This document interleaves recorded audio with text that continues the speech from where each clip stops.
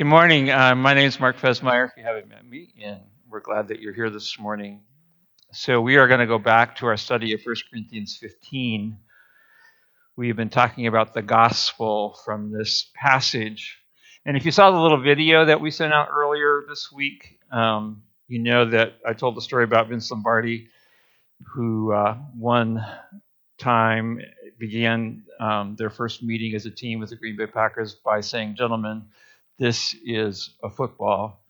And with that simple phrase, he told them, hey, we're going to go back to basics. We're going to go back to the fundamentals. And I think that's what Paul is saying in this chapter. He's saying, ladies and gentlemen, this is the gospel. Like, this is the foundation of what we're about. And so we've been working through our way through this. We've talked already about how the gospel means good news. It's about events that have happened that have changed the world. That it is about Jesus and his resurrection. And then we talked last week about how our resurrection is connected to his resurrection, and you can't deny the two. Like, you can't deny Jesus was raised from the dead because there's all this evidence for it. You can't deny that. You can't say, oh, we're not going to get raised from the dead. They go together. You can't separate. If we aren't raised, that's what Paul says, then Christ didn't get raised from the dead. So we're going to go a little further. And I told you that this chapter, when you go to the very end of it, it says, therefore, be steadfast, immovable. This is supposed to encourage us. This is supposed to motivate us. And we're going to get to that verse that I promised you we would get to where it says, then the end comes. We're going to talk about today. So we've got lots of fun stuff to talk about. So would you just pray and ask the Lord to help you kind of shut everything else out and focus on the Word? We just ask the Lord to do that for you, and then I'll pray for us.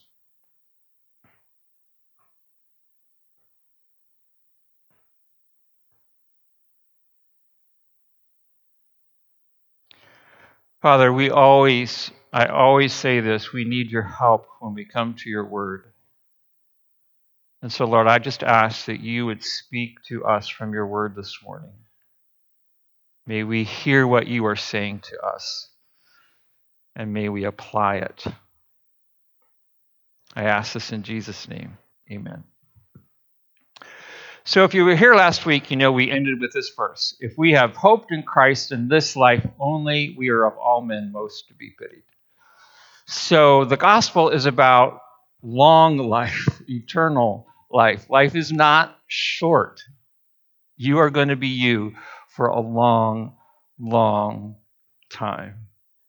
And that's God's desire. That's God's design. So the next thing he says, because he's been, like I said last week, he's almost been on a rant in the sense of just attacking this idea that there's no resurrection of the dead, because that was how the Greeks thought, and that had crept into the church for some people.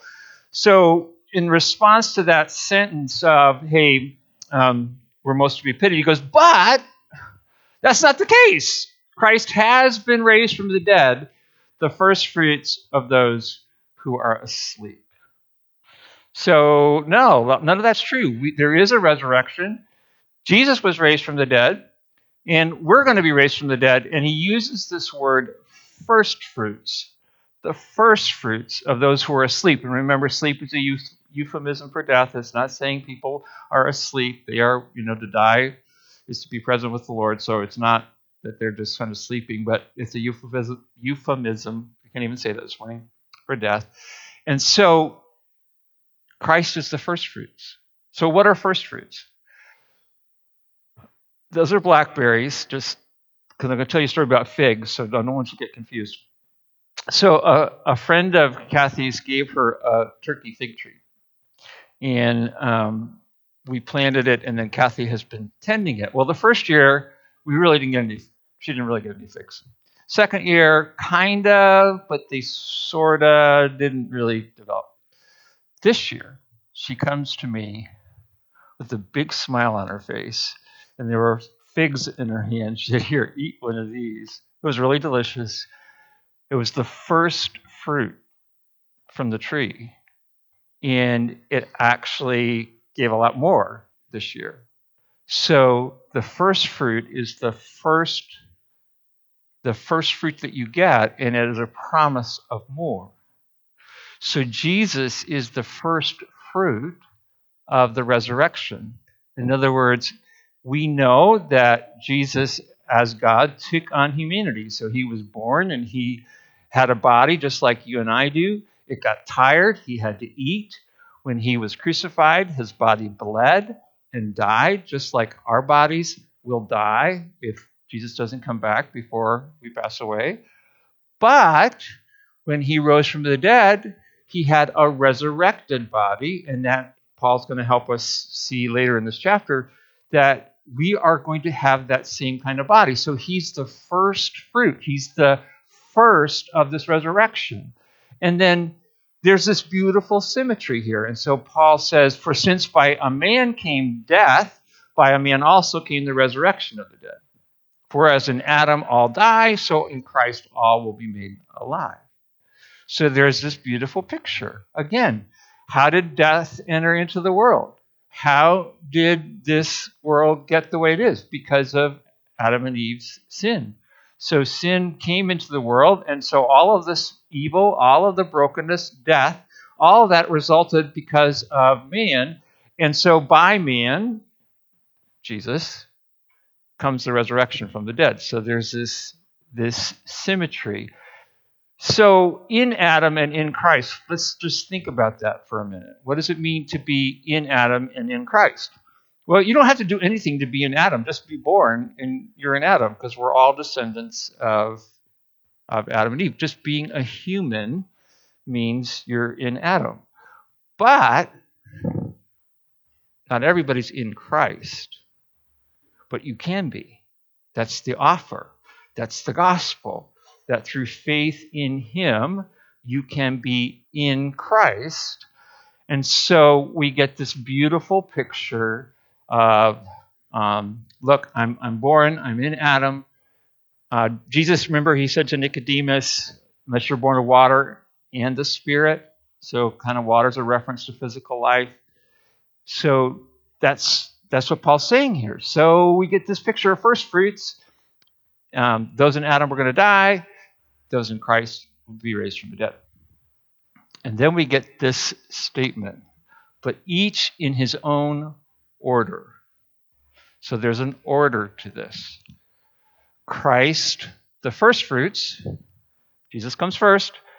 After that, those who are Christ's at his coming, Jesus is coming back, and then comes the end, when he hands over the kingdom to the God and Father, when he has abolished all rule and all authority and all power.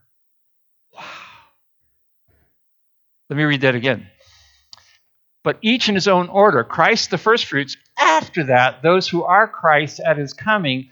Then comes the end, when he hands over the kingdom to the God and Father, when he has abolished all rule and all authority and all power. This is God's plan. And the order is real simple. Jesus gets raised from the dead. Then we get raised from the dead if we're dead at his time. At Christ's coming. What's next? Christ's coming. And then comes the end, when he hands over the kingdom to God the Father, when he has abolished all rule and authority. Now, if you know this word, eschatology, you know that word? How many know what that word is? Okay. Eschatology, ology like biology, study. Escha, last. And so eschatology is the field of theology that tries to take the scriptures and make sense of all the things we're told about what's in the future. And if you have done any reading in that, you will know that there are not just one or two opinions about that. There are lots and lots and lots of opinions about that. And they have all kinds of charts and proofs and timelines and expectations. Here's the Cliff Notes. Jesus is coming back. And every single Bible-believing, God-honoring position has this in it. Jesus comes back. Now, they might say a couple things have to happen first. They might have to, blah, blah, blah, blah. But here's what I want you to see. We are never told to anticipate those things. They might be referenced, but look at what Paul writes to Titus. He says, for the grace of God has appeared, bringing salvation to all men, instructing us to deny ungodliness and worldly desires, and to live sensibly, righteously, and godly in the present age, looking for what? What are we supposed to look for? The blessed hope and the appearing of the glory of our great God and Savior, Christ Jesus. The thing that we are to anticipate, the thing that we are to look for, the thing that we are to watch out for is Jesus. Jesus. Jesus is coming back. Everybody who's Orthodox, and I mean by that Bible-believing, understands that. If they have some other kind of view, it's not scriptural. This is the core. This is what we're waiting for. And there's a lot of fear. There's a lot of worry. There's a lot of concern. And I remind you of what Jesus said. He said to us, in the world you will have tribulation. Do not let your heart be troubled. I have overcome the world. So let's go back to this passage. Let's read it again. But each in his own order, Christ the firstfruits. After that, those who are Christ at his coming. Then comes the end when he hands over the kingdom to the God and Father, when he's abolished all rule, all authority and power, for he must reign until he has put all his enemies under his feet. That's what Jesus is doing right now. That's what's happening in our world today. You say, I don't get that. I don't understand that. Yes. And one of the things that we don't understand is how do all these, what seem to be tectonic plates, how do they all work together? Well, one of the things that's happening, if you think about world history, if you think about what's going on in the world, is evil burns itself out. I mean, just think of the powerful world civilizations that we read about in the scriptures. When I was in 6th grade, that's a whole different story, but my teacher, let's just say she wasn't the nicest teacher that I ever had. So we were going to talk about the Roman Empire, and so she wanted us to mention about world empires. Well, I'd read Daniel. I'd gone to Sunday school. I talked about the Babylon. I raised my hand to the Babylon. He goes, Babylon is not an empire. It's like, lady, check your history books. It was. So think about all these civilizations that have happened and how they seem so powerful. Think about how powerful Rome seemed in the New Testament. You said Jesus is Lord and you got in trouble because they wanted you to say Caesar was Lord.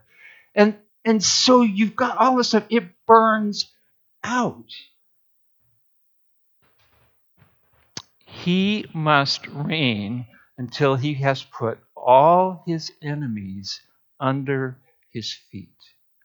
Jesus is at work now to bring things to conclusion. The only thing we need to think about, because it has something to do with what we do, is our mission. Because in Matthew 24, when the disciples say, hey, when's the sign of your coming? What does he say? This gospel of the kingdom will be proclaimed to what? You should know this. All the nations. This is in Matthew 24. This gospel of the kingdom will be proclaimed to all the nations, and then the end will come. So he is reigning right now to put everything under his feet so that he can return. and hand the kingdom over to the Father. Now, don't get into all the eschatology stuff about that, about all of what that's going to look like. Just understand we are told to look for Christ's coming, and that's what we're supposed to anticipate. So I was reading a book, surprise, I was reading a book that used this illustration, and I love it. I just love it. So the author said there are 3 ways to end a chess game. The first is checkmate. And if you've ever played chess, you know what that is. One player wins. The other is that, second one is that both players have kind of depleted all their pieces and no one can win. It's impossible to win because there's no way to create checkmate, and so they call it a draw. That's the second way. The third way is one player gets mad and knocks the board over. And the author said, too many of us think that's what God is going to do with the world. He's just going to get ticked off and knock the board over. What did Jesus say? He is going to defeat every enemy. He's not playing to knock the board over. He's playing to win. He wins. And we are a part of that victory. So, verse 26 says, and the last enemy that will be abolished is death. There will be no more death. No more tears. No more loss of a loved one. Jesus wins. You know, I was an English lit major, and John Donne wrote an amazing sonnet. He had a number of different jobs before he became a cleric in the church. He lived in the late 1500s, early 1600s. And this is a sonnet. He wrote a lot of poetry, but some of it was spiritual in nature. And this was about death. And I've just given you the first and the last parts of it. But he says, death, be not proud, though some have called thee mighty and dreadful, for thou art not so. And then he goes and mocks death. He just mocks it. He says, look at the company you keep. You know, you keep company with things like murderers and poison, you know, that kind of stuff. It's a great poem. But this is the last line. He goes, one short sleep past, we wake eternally, and death shall be no more. Death, thou shalt die. I love that. There is going to be no more death. So, what's the timeline? What are we supposed to look for? We're supposed to look for Jesus' return. We're supposed to look for Jesus to come back. And we need to recognize that he is reigning now. And you and I get to be a part of that rule and reign. We get to be a part of that as we engage in the gospel, as we engage in allowing God to work through us, as we push down the things and deal with the things in our own life that are counter, as we are transformed into Christ's likeness. So I have a challenge for you. So Jesus made this statement. He said, he's faithful in a little thing, is faithful also in much. And you know that you are, according to what we learn in the scriptures, you are going to rule and reign with Jesus as a follower of him. So for Jesus to be able to entrust things to you, you need to be faithful. You need to grow in that. So I have a challenge for you. It's just a little challenge. We all have things that we rule well over, things you do well. And we probably all have a corner of our house where we are not necessarily reigning well over it. We'll just call it chaotic. Not my definition of chaotic or, your definition of chaotic. You would look at some places that I have organized and say, that is chaotic. But that's not the point. The point is, you probably have a place in your house, a drawer, a closet, that needs a little order. So here's my challenge to you. My challenge is pick one, not all of them, pick one and organize it, reign over it. Why? because you want to, in just a moment, say, I want to reign with Jesus over this stuff that is driving me nuts. I want to reign over it and just celebrate the fact that Jesus is going to make sense of all the chaos around it. There is so much anger, so much fear, so much confusion, so much worry. And I remind you that Jesus said, do not let your heart be troubled. I have overcome the world. So I challenge you to do a little reigning in your kingdom this week as a celebration of the fact that Jesus wins. Let's pray. Father, thank you. Thank you that you're not just tipping the chessboard over. You're not just blowing it up, that you are winning, and that we are a part of that victory. May we anticipate Jesus' return. May we live in the ways that are sensible and godly. And may we proclaim the gospel. May we proclaim it here in the way we live. May we proclaim it every opportunity we get. Maybe it isn't even with our words, but it's in our actions. We thank you, Jesus, that you are reigning and you are at work now. Help us to see you where you were at work and join you in it. We pray this in Jesus' name. Amen.